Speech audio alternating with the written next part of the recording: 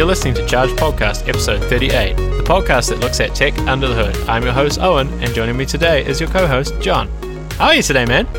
Hi, Biscuits. I had the Biscuits. the Charge Tech meetup last Friday, and it was pretty good. Oh my god, did people show up? Yeah. We had 4 of us total.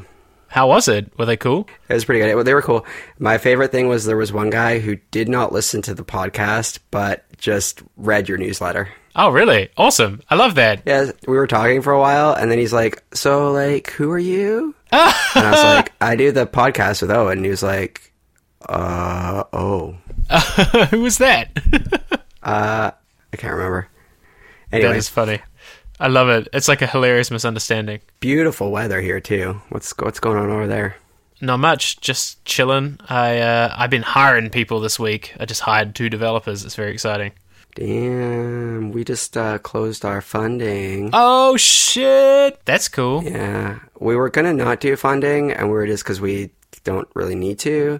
But then I decided to try and prove a different model for the company. So, like, instead of focusing on selling the software to cities, focusing on basically, like, broker, like, the relationship between the city and tech companies in terms of, like, payments and data purchase and, like, stuff like that. And because I think there's way more money to be had in like incremental revenue per API call in cities than there is for like a flat rate fee. So I was like, well, if I'm going to not charge cities, but I'm going to hire some people and I'm going to try and prove this other thing, I'm going to need a year of money. So I went out, and it was actually a little easier than I expected.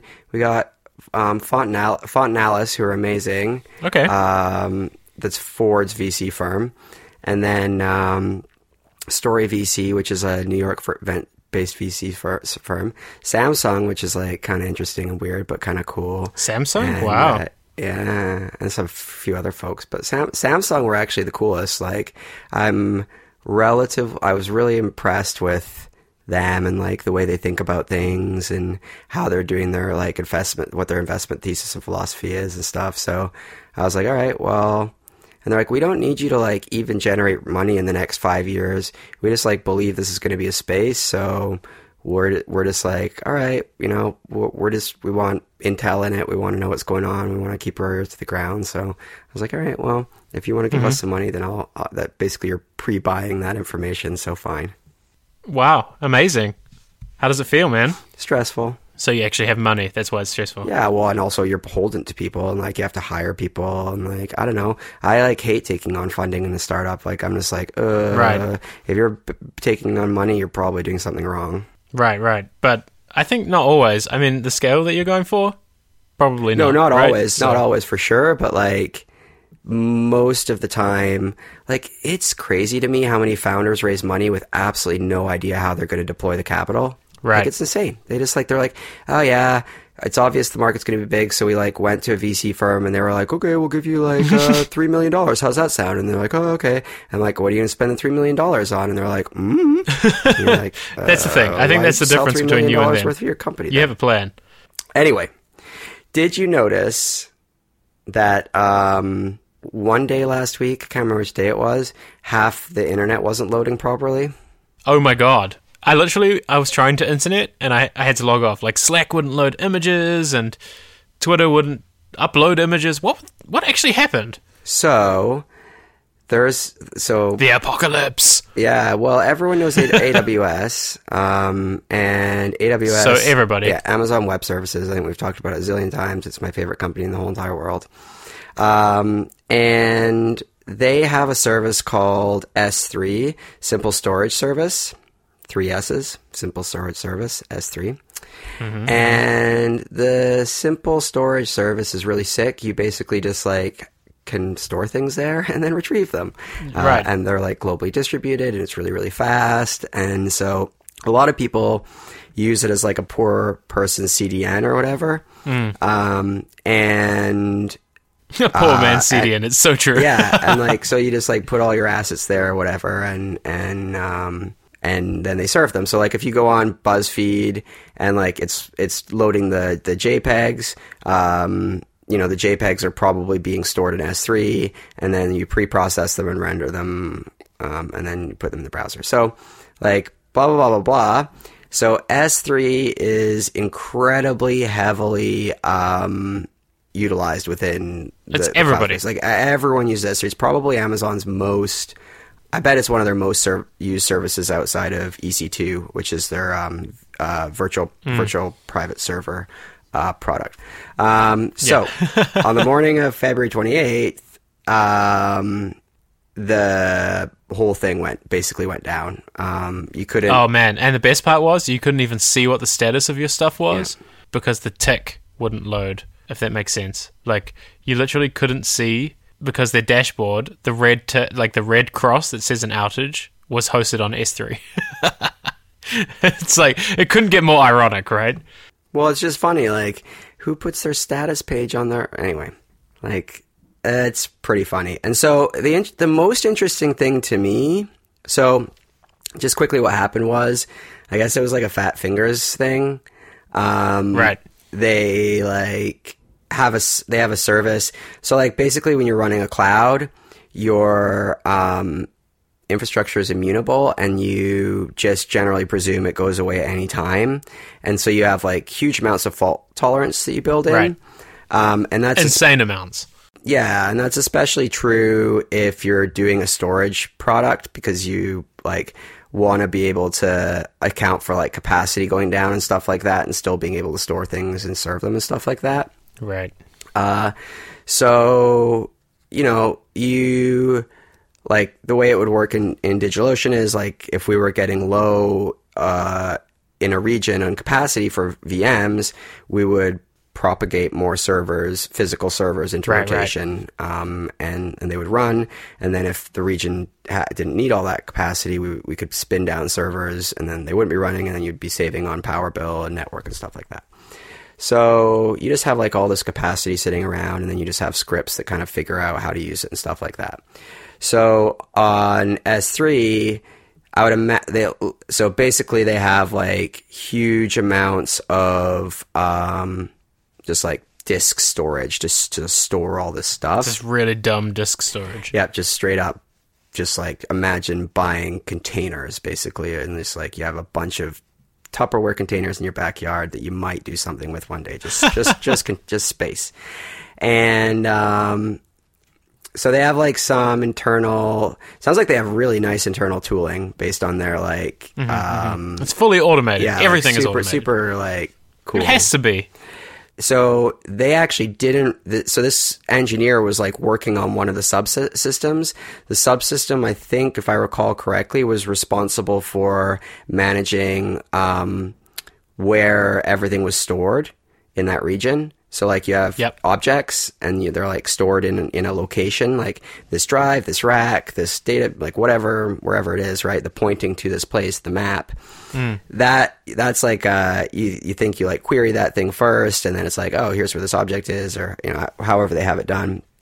So actually, the engineer removed compute power from that subservice, which crashed that subservice. And then that subservice crashed another subservice, and then that's why S3 went down. My favorite part from the report, I love it, is that this is the best. So they basically say like, we build our systems with the assumption that our things will occasionally fail, and we rely on the ability to remove and replace capacity as part of our core operational processes. That makes sense, right? Like, Amazon's probably subbing in and out actual physical metal constantly. All the time. But the next sentence is, like, the best. I love this. It's like, yeah, I'll just read it and then we'll talk about it.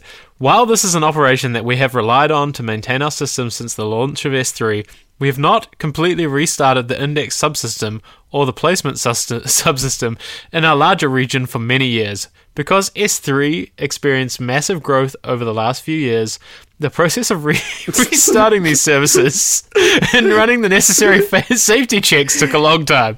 So Amazon was so successful at being up that it went down. It's like it couldn't get any better. Like, it's actually... Amazon was a victim of its own success. It hadn't tested for the situation where everything had been up for so long that it takes forever to come back. And I just love how beautiful that is. It's just kind of a funny thing because you think about it, right? You like buy your computer on day one and it boots in like 1 second, right? And then you like Yeah. never reboot your computer for like 6 years, and you like fill the hard drive, and then you reboot your computer, and you're like, oh, my computer is running real slow. And it's like, yeah, it's because you filled it with a bunch of stuff. Like, like this is actually how stuff works. It's like, so, Right. actually computer. they should probably go back through and think about all their systems and be like, which ones have grown since we made them that we haven't had to restart? Now, how long is it going to take to restart them based on how much, Right. like, because, like, sure, it maybe took you 5 minutes to boot it on day one because you had nothing in your indexes, so you weren't, like, having to look anywhere. But then you're like, oh, now we have to do a consistency check on all these indexes to make sure all those files are where they say they are 3.5 hours later. Yeah, exactly. They literally, it's just kind of amazing to me. That's I don't know. that's the out of the whole thing. I think like it's a pretty newbie thing all around, but like that's just funny. Yeah. It's newbie, but it's like the most, it's amazing. It's actually amazing. Yeah, I don't know. It's good. So you know what the lesson that you should be learned here is? What? Why if you like, man, some funny things went down like Circle CI and stuff. Like if you're Why are you on one region? yeah, there we go. What are you doing? Preach, brother. Why? Preach. Like, be It's on S- West and East Coast. Yeah, and it's S3 too. It's not even that expensive. I know. It's like cents on the dollar. And actually, one thing I tweeted that a lot of people piled in on is like, if your core services are on one cloud company, you might be making a mistake too. Like, you should at least have a playbook for like, Amazon is dead. We need to spin up on Google Cloud in 20 minutes or something. Like, you should have a way to do that. You should not be so cloud specific that you cannot get out of that situation. That's what scared me about it, is like, Reddit was literally on its knees for like 5 hours. They had no other way to spin up their core services. I don't care if your images don't load. Just show me a website that you're broken. But it just like it was at the point where Slack wouldn't even tell you that images were broken. It was really bizarre. I don't know. I learned how much internet is on S3 last week. Oh, it's like a lot. I mean, they're running a lot of stuff. Like people are really building like internet on this like new internet. Like Right. they really sort of are kind of sort of the new internet. It was interesting. Someone asked in the questions channel in Slack.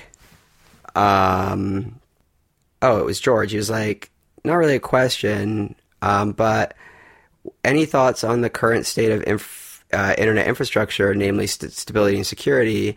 There was a massive DDoS last fall. It took down servers in the East Right. Coast of the U.S., and now there's the S3 typo. Like, what's going on? And I said, the way that the interconnection of computers at scale was put together makes it such that the internet is incredibly stable, but not particularly resilient. Right. And it also errs on the side of predictability and well-intentioned usage. So if you take that idea and then you just extrapolate internet usage 1985 to like 2017, yeah, we have a really stable internet, but it's not very like resilient, right? Yeah. And so you can kind of think, I guess, of that as like, imagine it started as a Honda Civic and then it had to like convert into being a bus, and that was fine, but like, you know, none of the joints got like reinforced, like, right. You know, all the glass was replaced with like bulletproof glass, but it was put back in with the tape that like attached the last glass to the window. So like, Yeah, but you also fired all the glaziers at the same time, so nobody remembers how it was set up anymore. Like, yeah, that's also true. that's the thing, is I think infrastructure is a dying art, and it's, you know, I think it rightfully so, but also when you hand everything off to Amazon and you hand it all off to Google Cloud Compute, you lose a lot of expertise internally, right? Like, if something goes wrong in these scenarios, you literally can't do anything as an engineer at those companies. You're reliant on them. And so you lose a lot of control over your own destiny in exchange for 5 nines or whatever, but not whatever. Amazon is probably like 4 nines now. But yeah. Well, I think redundancy is just something that you know, you inherently need to like think about, and it's always been the case. And one of the things that I don't really super understand this mentality. I mean, I'm sure that there's a reason for it, but there's this mentality of like premature optimization and stuff like that. And I like just don't buy into not thinking about a distributed, resilient, multi-tenanted, multi-cloud, multi-service, failed over idea of an application. If you're doing mission critical stuff, like fine. If your app is like, you're still VC funded, you have no customers, no one's actually paying you any real money or whatever, fine. But like Imager, well, I guess Imager is a perfect example of that probably. They're so like, reliant. Slack, for example, that shouldn't have happened. Yeah, right? that was embarrassing. It should have been a little embarrassing but Slack also got hacked this week, by the way. I didn't plan to talk about that, and I didn't read much about it, but did you see they got hacked? No. It's bad. Anyway, don't be on Amazon. No, wait, be on Amazon. Whoa. Did you just say Slack got hacked? Yeah. Do you want to know what happened? Do you know? I'm Googling it. Oh. Maybe we should talk about it neek week when we actually know what we're talking about. I guess that's probably true. But it's still kind of emerging. It was some kind of fault in the VPC. We'll come back to that when we actually know what we're talking about next week.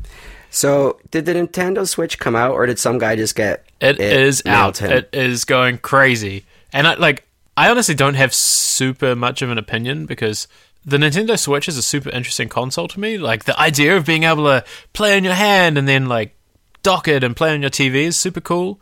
But also, I think consoles are dying. And I put this in here because I think it's, like, really interesting, because Nintendo has delivered something that's awesome. But I also think Nintendo's delivered the last real console. Why buy a console anymore? Because it's awesome? Yeah, but it's awesome, and VR but like... will be a thing? Yeah, but why can't we do that on phones? Why do you need another device in your backpack just to play Nintendo games? That's kind of where my head is at right now. Like, when I see the Nintendo Switch, I'm like, it's so cool that you can have so much power and play real console games on the go. And then I think, why didn't Apple just do this with the iPad? You know, it seems like Apple could even release a perfect gaming iPad, but core competency, homie. Yeah, exactly. And so now you have to carry an iPad, a laptop, and a Nintendo Switch. No, I think it's awesome. The Switch looks good. It looks really good. I was like, and I don't like video games. I haven't video gamed in like 150 million years or whatever. Like, I really am not into video games at all. I have so much FOMO. But the Switch thing looks pretty good. I have so much FOMO. Just because it looks... I love the idea of games that you can play with other people. And, like... Are you going to get one? I'm utterly convinced that I'm not. How about you? I'm considering it, maybe. I just, like, I'm too busy, I feel like, but... Right, that's my concern, too. I don't have the mind space to think about another thing. But also, I'd love to be able to play this when I'm sitting on a train. So... Okay, the 3 steps to clouding properly. I've been thinking about it while we were talking about it. All right. Well, Nintendo is not clouding properly, by the way. To add your friends, you need a friend code. Anyway, over to you. 3 steps to clouding properly. Remember? Ready? Okay. Step number 1, redundancy. R. Step number 2, distribution. D. Step number 3.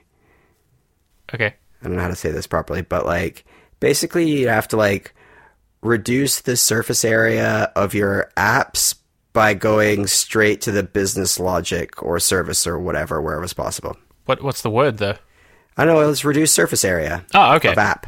R. That makes sense. Reduce the risk RDR. of... Right. So it's like reducing the amount of services that could be exposed to an outage. You want to go wherever possible, go straight from the business logic to a service. Try and like use no servers, like don't try and use... So you're saying like, AWS Lambda?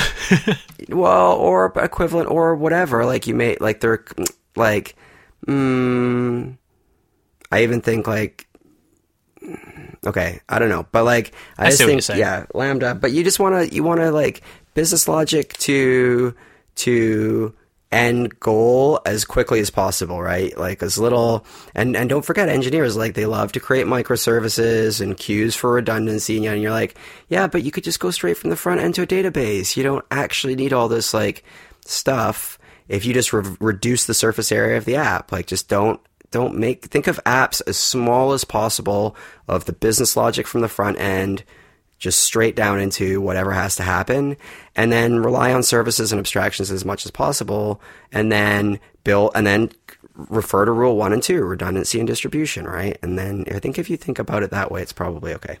Anyway. No, I think that's often overlooked. And like developers are like, the magic of the cloud, it's so good and everything works and blah, blah, blah, blah, blah. No, it's not. It's terrible. But everybody forgets the infrastructure. Yeah, it's like, I was trying to explain this to someone who like, she's like a younger software engineer. And she was like, what did it used to be like before AWS? And I was like, I don't know, we'd like drive down to the colo and put our server into the wall. And if we wanted redundancy, we would put 2 power cables in it and 2 power boxes in it. And you literally just made 2 of everything, right? And that's how you did it. Exactly. What is the Google featured snippet situation? So, fake news. Do you know what fake news is? I should probably just say. Yes. Fake news is that thing you see on Facebook where it's like, is the Queen a lizard? Or was Barack Obama part of the KKK? Like it's all those like news stories that come from something like the Detroit Observer or the Boston Globe, like newspapers that look official but aren't things, right? Okay, those are real newspapers. Oh, but shit. Can I just quickly tell you my favorite fake news story that I saw? Yes. Hillary Clinton's, like, this was like during the election. It was like, I saw something like, so the fake news was Hillary Clinton's tour bus stops in, like, playground parking lot to dump, toilet sewage into drain. Oh, I want it to be real. Oh, that's amazing. Why did they write that? But it's all this absurd, like, stuff. For the Republicans to click on. Like, all that stuff came out of this idea that, like, yeah, like, who was, like, some people in Bulgaria or something, wasn't it? They were just making, like, tons of money by making fake news stories that people would actually click on. And then in their heads, they're like, ha ha ha, silly Americans, oh well, they'll never fall for it anyway, and we're making a bunch of money. And then in reality, what happens is, Grandpa Bob goes down to, like, the local bingo hall and goes, did you read that Hillary Clinton's dumping sewage into the playgrounds? We can't vote for that effing bee. Yeah, exactly. So no, okay, so there's fake news, and that one's amazing, but the thing that kind of people forgot is that Google was also responsible for this. And there's like rich snippets you see, so if you Google something like, I'm trying to think of a good example, like a random fact, like what color is the sky? There'll be like some snippet at the top. There'll be like the sky is blue, and here are some facts about why it is blue. Like it's exposed. And some stuff's coming off Quora, and some stuff coming off Wikipedia. Sure. Well, now these fake news sites have figured out how to game that. So, and this has been happening for a while, but if you Google stuff like, is Obama planning a coup? Google immediately presents it in that same kind of context that looks real, saying, not only could Obama be planning a coup with the communist Chinese, but he may in fact be planning a communist coup d'etat at the end of his term in 2016. And you're like, huh? And then it gets worse and worse. Like, Search Engine Land did a bunch of tests, and it's basically really easy to fool this algorithm. One is a funny one that somebody tricked Google into saying the wrong date for when is Easter with the rich snippets. And the worst part is, so, like Amazon Alexa and Google Home are like becoming a thing.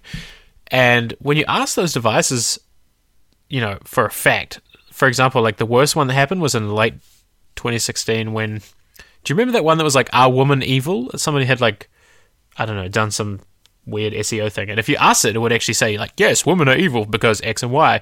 Because Google Home is actually tapping into the very top result that Google exposes. So not only does it expose it like it's the truth, it also exposes it in the context that Google is saying it, And so now it's like this whole thing about Google as being responsible and all that kind of thing. And it has massive implications because I don't know if Google realized what it was doing. There's algorithms and all this shit driving this, but there's no human oversight. And it's kind of what we talked about last week with the Perspective API, right? Is like, if you get to this point where you have this thing that has to be driven by a robot, you've kind of probably fucked it up. I think it's the same. Mm-hmm. You can't just let the whole internet decide what the right answer is because somebody's going to mess with it. You remember Taybot? That bot that Microsoft put on Twitter and then it turned Nazi in like 3 hours? Like, it's the same. It's the same thing. So that's the whole drama. I know people at Google, and I know that they're having a hard time there right now because they're like, Google's whole thing for the last, 20 years? I don't know, almost 20 years has been they don't interfere with the index. They only do the ranking algorithm and the rest is left up to how people interact and the kind of content that's surfaced. But now Google's in a kind of spot where it kind of has to curate the algorithm, and where, like, how does that work, and can it stay out of that? Like, the company wants to stay out of that, but is that possible? I don't think so anymore. I don't know. Yeah, I mean, it is interesting because, I mean, I'm kind of embarrassed to admit this, but there is a thing on the internet that you can search that comes up with some fake information that I may have done like 5 years ago when I was a little shithead. Like, it's still there? It is, and it's not even that, yeah. Beautiful. Well, yeah. You don't have to say what it is. It's just because it's like I can just imagine some like high school kid writing an essay about this thing and just looking at the right hand little, like, so it wasn't so bad when it was only showing up on Wikipedia, but now that when you search it and it shows up on Google too, I'm like, oh god. That's amazing. Anyway, it's not so, Dory, it's not something so crazy. Like, something about somebody being a fascist, isn't it? No, it's like, I mean, okay, I literally... You don't have to admit it, John. You can just say it in the privacy of the Slack. But it's... Okay, I'll say it in the Slack. Because it's nothing, like, super bad. And, like, no one would be that. But everyone's like, John, come on. But I did it, like, 5 years ago, wasn't it? So, but, like, I guess what I'm really saying is I have firsthand experience that is a real thing that happens. Like, if you search for this... If you search, like... It's basically, like, who founded this thing... A very different person comes up than that's amazing. Expect. Oh, now I want to figure it out. In fact, if you just say who founded this thing, or like if you just type in this thing, it says that this other person founded it that didn't. So it's like, and it's a country too, which is even more hilarious. That's amazing. Anyway, I don't want to get into that, but yes. So Uber is up to its old tricks, huh? Yeah, every week is something new. What the hell? What's going on, man? Okay, first of all, tell me what happened. Wow. Because I know, but they don't. Yeah, so basically Uber, like... So I can actually 100% see how this happened too. Because we had a similar thing at DigitalOcean for fraud detection and stuff like that. You basically like have an algorithm that runs that like compares a whole bunch of things, and then you're like, oh, this is probably a bot. Like, don't let it do anything else, or let it make an account or whatever, right? So like, you know, you'd put in a credit card number, and then we'd be like, oh, this is like a prepaid credit card, or the credit card doesn't match the name, or like it's associated with a business, but this is a personal account or whatever, right? Mm-hmm. And you can get back from like credit card like details, you can get a bunch of stuff, like, is this a government credit card? Is this a corporate credit card? Is this a personal credit card, type of credit card, name of the credit card, blah, blah, blah. So Uber had a system like this that they first created to reduce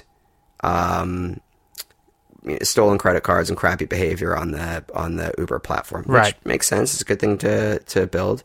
Then they started using it to basically say, if this is a inspector in a city that we're not allowed to operate in, don't as soon as they load the app, make it look like there's no Ubers there.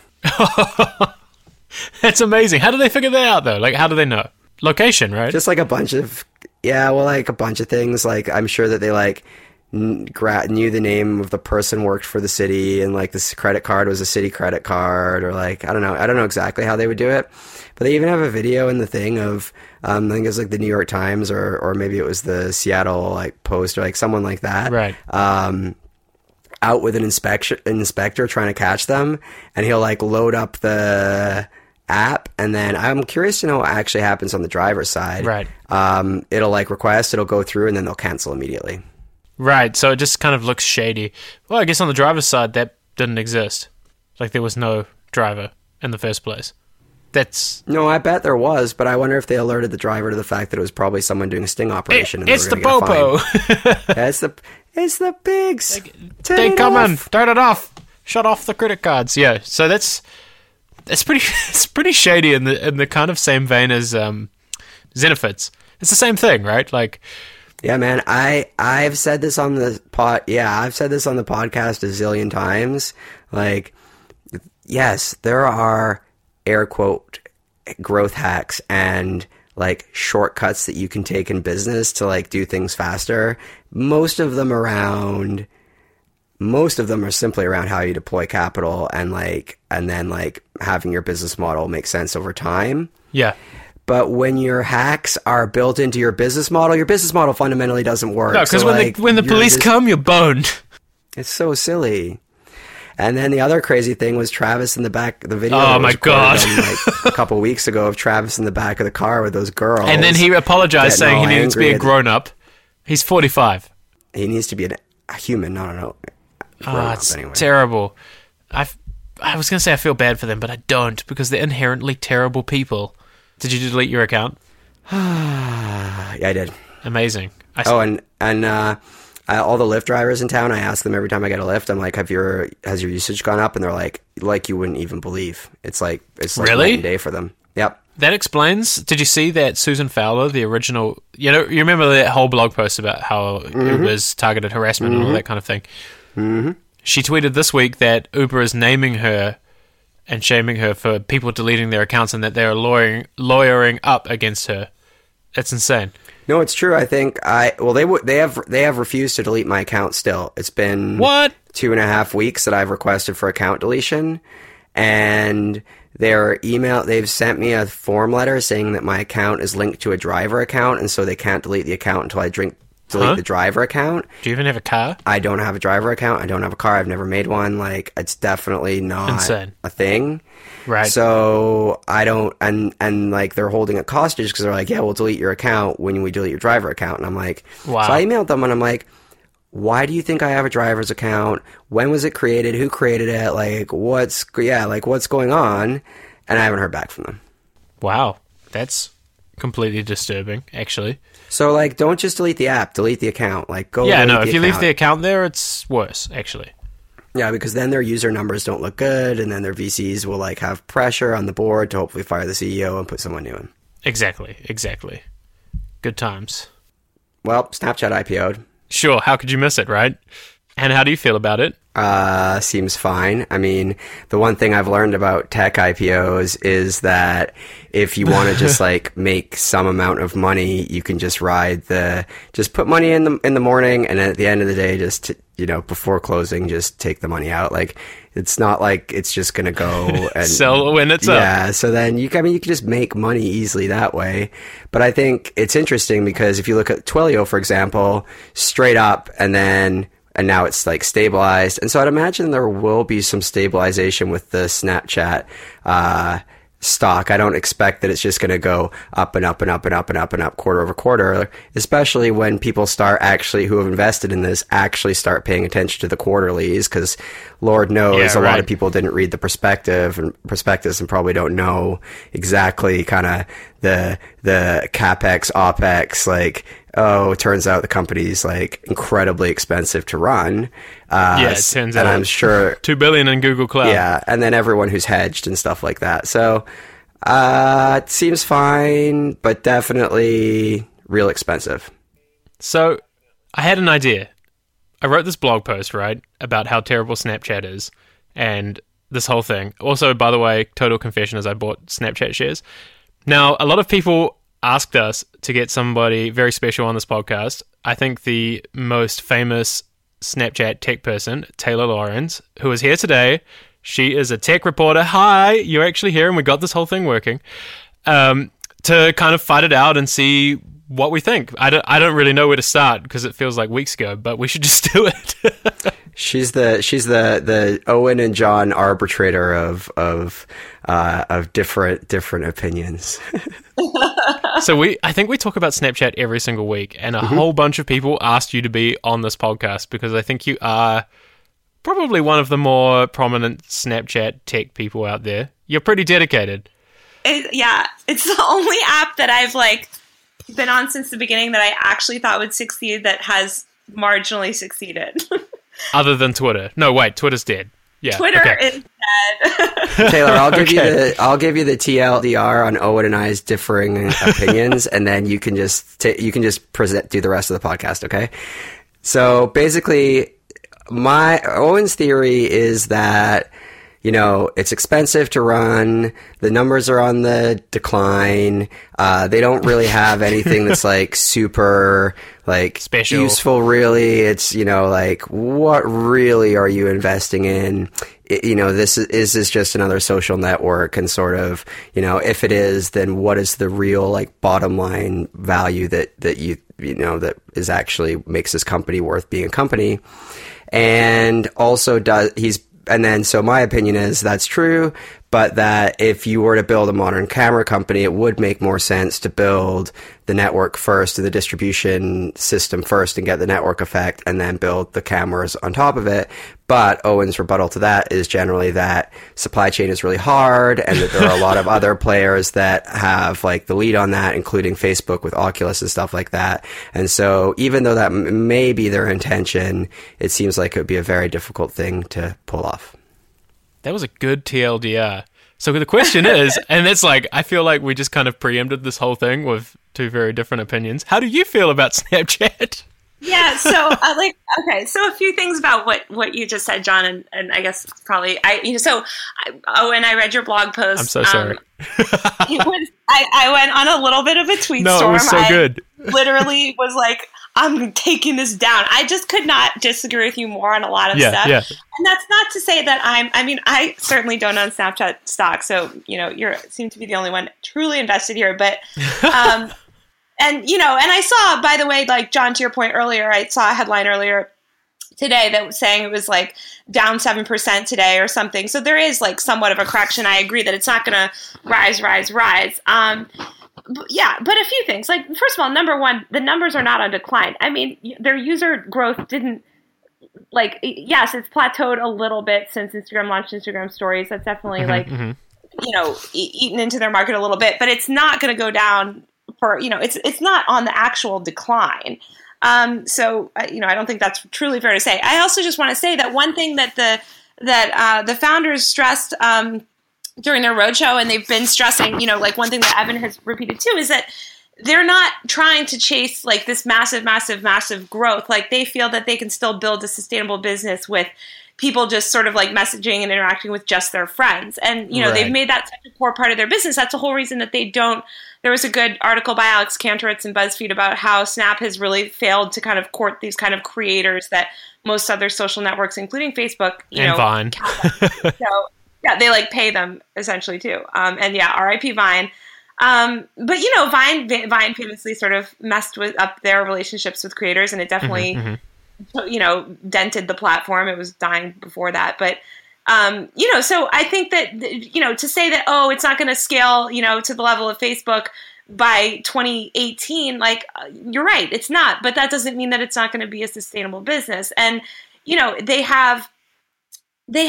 still have a ton of daily they still have a ton of daily active users. People are on there connecting, especially younger people. Oh, and it seemed like in your article, a lot of what you were arguing was that, your friends aren't on it. And that's true for some people, but sure. I think increasingly the younger you are, that's just not the case. I think it's always anecdotal, of course. That's the hard part, is none of us actually know.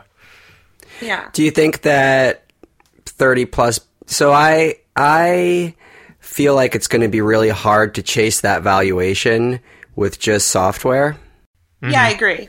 And I think they know that, like they've obviously released Spectacles. It's kind of an experiment. And I'm sure you guys saw the New York Times story that they had, or maybe it was TechCrunch, explored making a drone. They thought about a 360 camera. So, yeah, obviously, like you were saying, they are going to move into hardware. And I agree with you, John, that if you are looking to build a modern sort of camera company, which is what they like to call themselves, like, it does make sense to have that kind of network.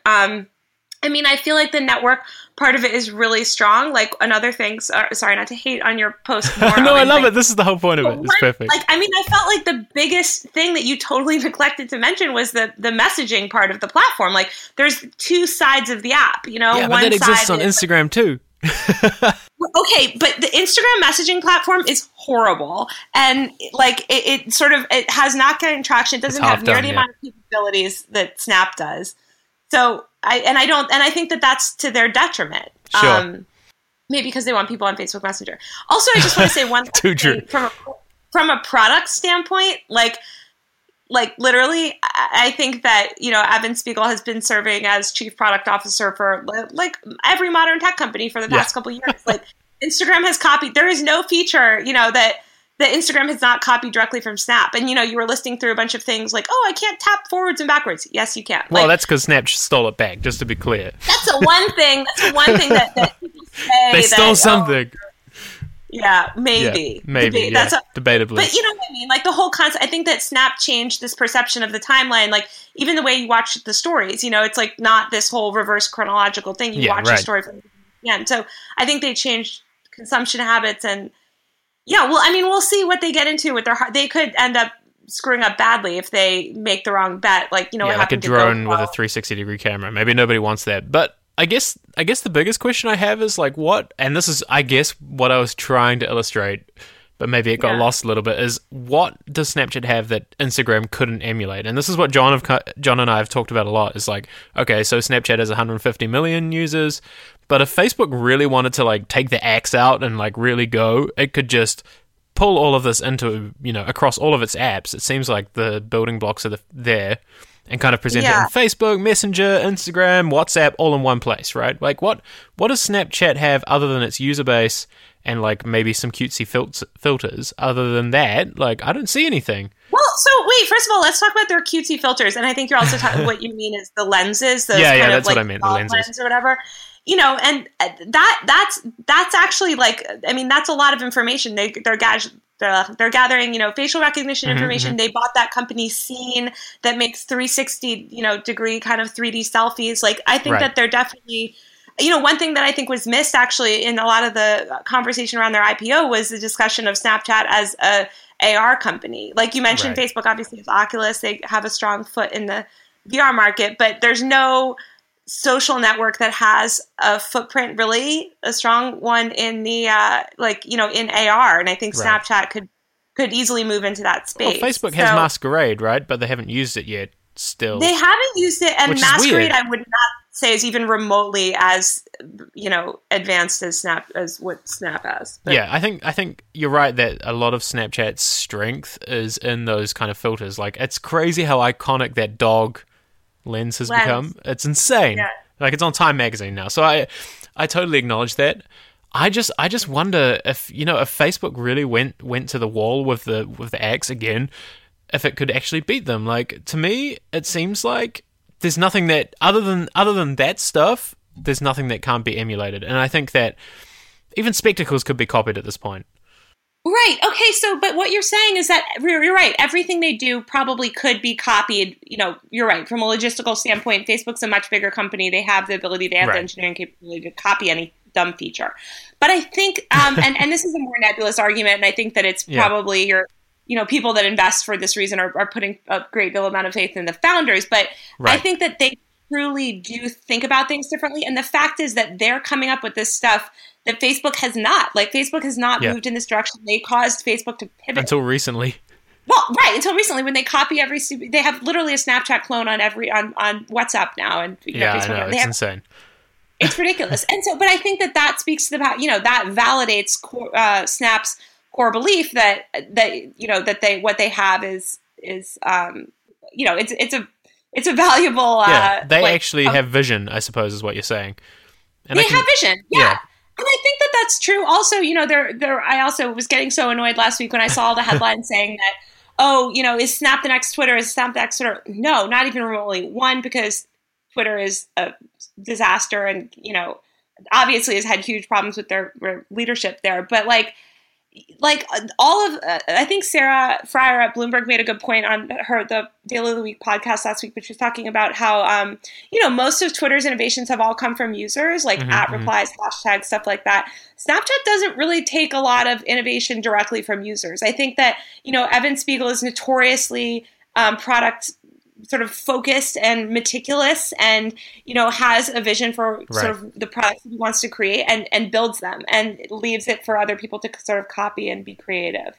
Interesting. So I just think that they're strong and that they are innovative in a way that Facebook seems to not be right now. Well, I think Evan's a younger guy, right? I think when I think about Snapchat, I really try not to look at it through the part, no pun intended, but through the lens of a 31-year-old, right?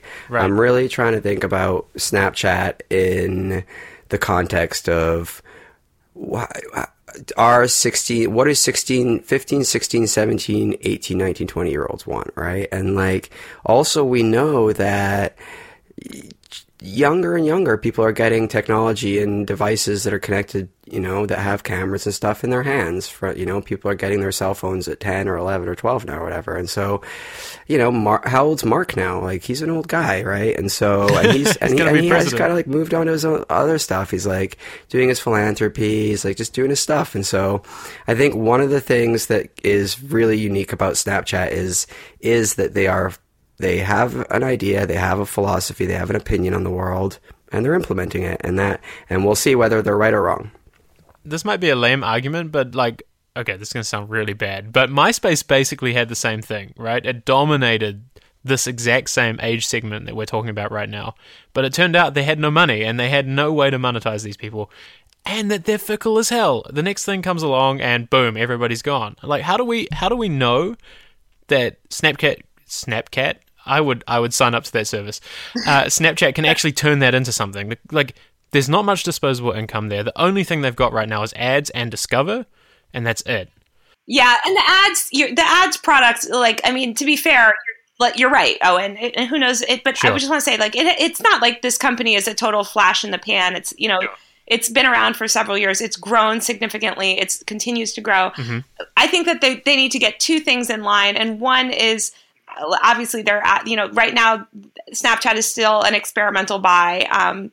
It's not, you know, they don't have the ability to sort of target people the way that Facebook and Google do. But I think they're going to I think that they'll figure that out. If they don't figure it out, you're right. They will fail because they need to start making a profit. I can't remember exactly how many millions they lost last year, but it was something.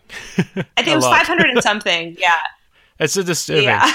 And then also I think the second thing they need to figure out is hardware. You know, Evan keeps referring to himself as we're a camera company. And yeah, and that's really nice to say. And that might be helpful for him philosophically. But like, what does that mean they're going to deliver? I think people are going to keep looking to them, especially now that they've put their first product in the market, Spectacles, to continue to deliver. So that was actually what John convinced me on. Is he mentioned a couple of weeks ago, like the sheer size of the point and shoot market, which was basically decimated by the iPhone.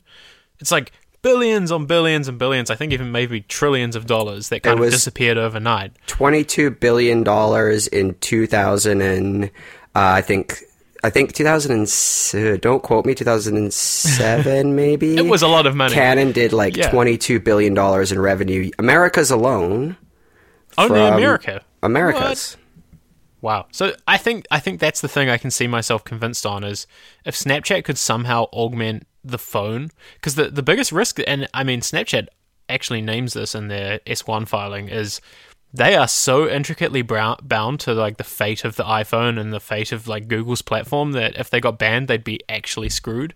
You know, like I think that's actually the play here is they have to expand beyond that, or they can't grow to the scale they need, and that's interesting.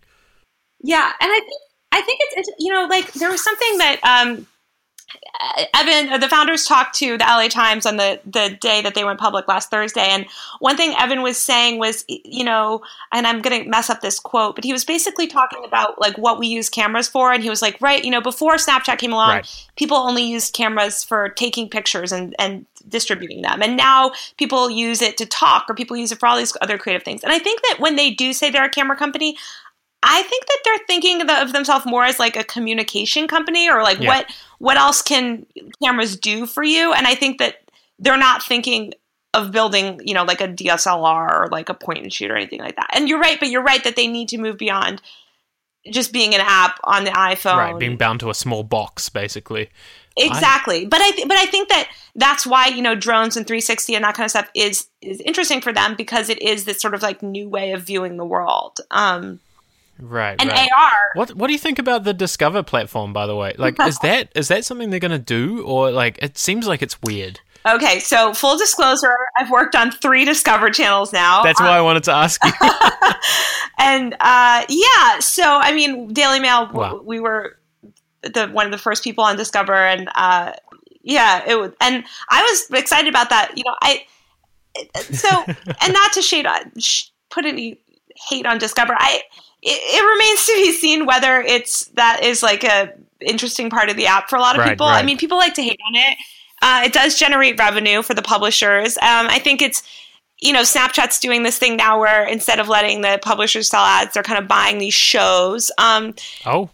And yeah, they're paying for them up front. So they'll be like, oh, we're going to buy this, Oh, right. a block of programming from whatever publisher or whatever.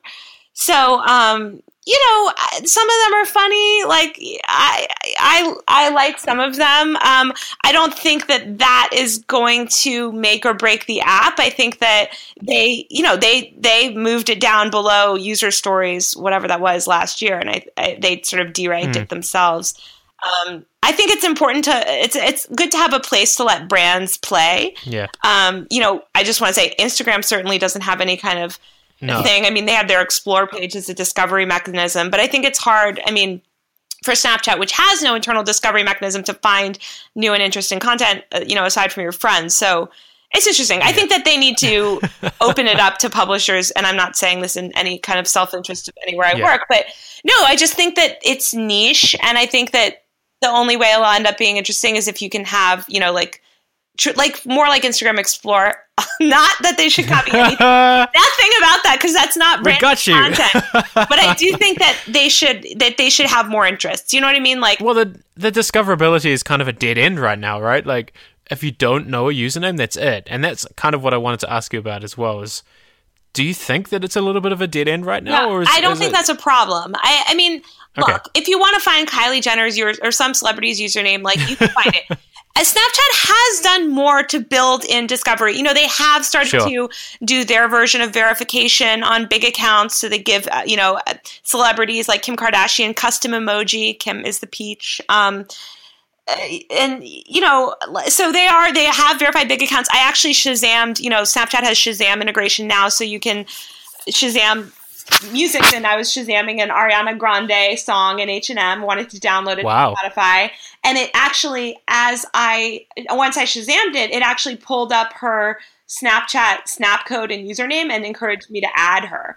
Interesting. So, I thought that was interesting, and also something that seems to be new. So I think that they are building in... it's almost a platform at that point, right? Yeah, I mean, the thing that I think people don't like about Snapchat is, like, there's no ability to kind of, like, browse these, like, massive pages of public posts. Yeah, right. But I think that Snapchat has a lot of live stories, which does pull in user content, and I think that they'll build out that part later. But I don't think it's integral. And all these people that hate, I love a lot of Snapchat creators; they're great people, but they're not integral to the platform either. So right. Well, I think that's probably actually the most interesting thing I realized is, unlike everybody else, they're not courting influencers. At first, they kind of seem to be interested in courting them. Yeah. And now lately, they're just like, no, it's about your friends. Don't worry about those people. So it's kind of quite a shift. I think that's smart. Right. Because I have to say, having, written a lot about influencers and people like that, like, talk about fickle audiences. I mean, you can have millions of fans one day and people are gone tomorrow. Friendships are a much stronger bond. You can actually chat. Well, you know what I mean? Like, who are you going to spend? You're not going to spend all day chatting Logan Paul on Snapchat. Like, you're going to be talking with your friends, hopefully. Sure.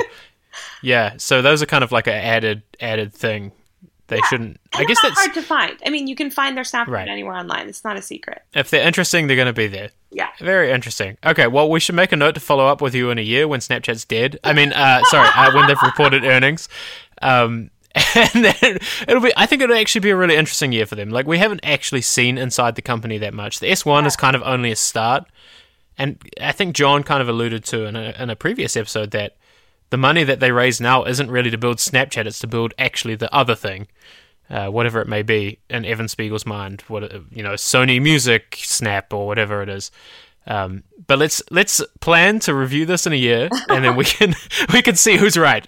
Yeah. Well, fair enough. And I agree with you that this is a big year for them. Like, they're notoriously secretive, and there's so much communication in the company, and I think it'll be interesting to see themselves try and live out as a public company. They're also getting that big, campus in LA, and I think that they're... Oh God, I forgot about that. It's like they're growing out of their tween stage, They're going to have to try and, I guess, play with the bigwigs. So we'll see. But you're awesome. We'll see.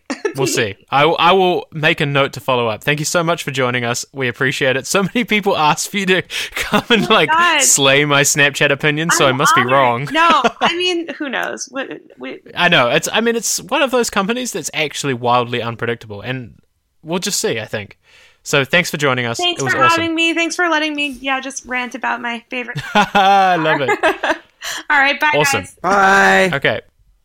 Well, that was amazing that Taylor came on, and it was really cool. That was actually the coolest call-in we've done, I think. Thank you for arranging that. It would be cool if we do longer call-ins sometimes, or maybe even guests who join us for longer. Yeah. So I would be down with that. If anybody has any recommendations, or if you know somebody, tell us, because we like to hang out. Okay, the end spiel. ChargedPodcast.com is where the notes are. Last week, we had really detailed notes and people loved it. So I'll do it again. I put some effort in and it worked. But please go there, chargedpodcast.com. There's show notes. You can see on SoundCloud links and all that kind of thing. Please review us. We love it when you review us. It actually helps so much. We finally got our stars up from terrible when we had bad audio to almost 5 again. So please review us. Yup. The reviews are really good. And we love people writing in. Actually, we got an email that I would like to talk about, but it's, not right now, but maybe next week we can talk about it. Although, to the person that sent that email in, very much as people who that can't talk about this stuff, it's going to be equally as difficult for us to talk about it, because there is legal stuff involved. But yeah, okay. We will do our best to talk about how the internet is surveyed. Oh, yeah. Next week. And if you have a question, hi@chargedpodcast.com comes to both of us. I have some ideas about how we could open up the Slack again, and we'll have more on that on the podcast soon, because I know that lots of people want to be in there, and it's super cool because John met people IRL.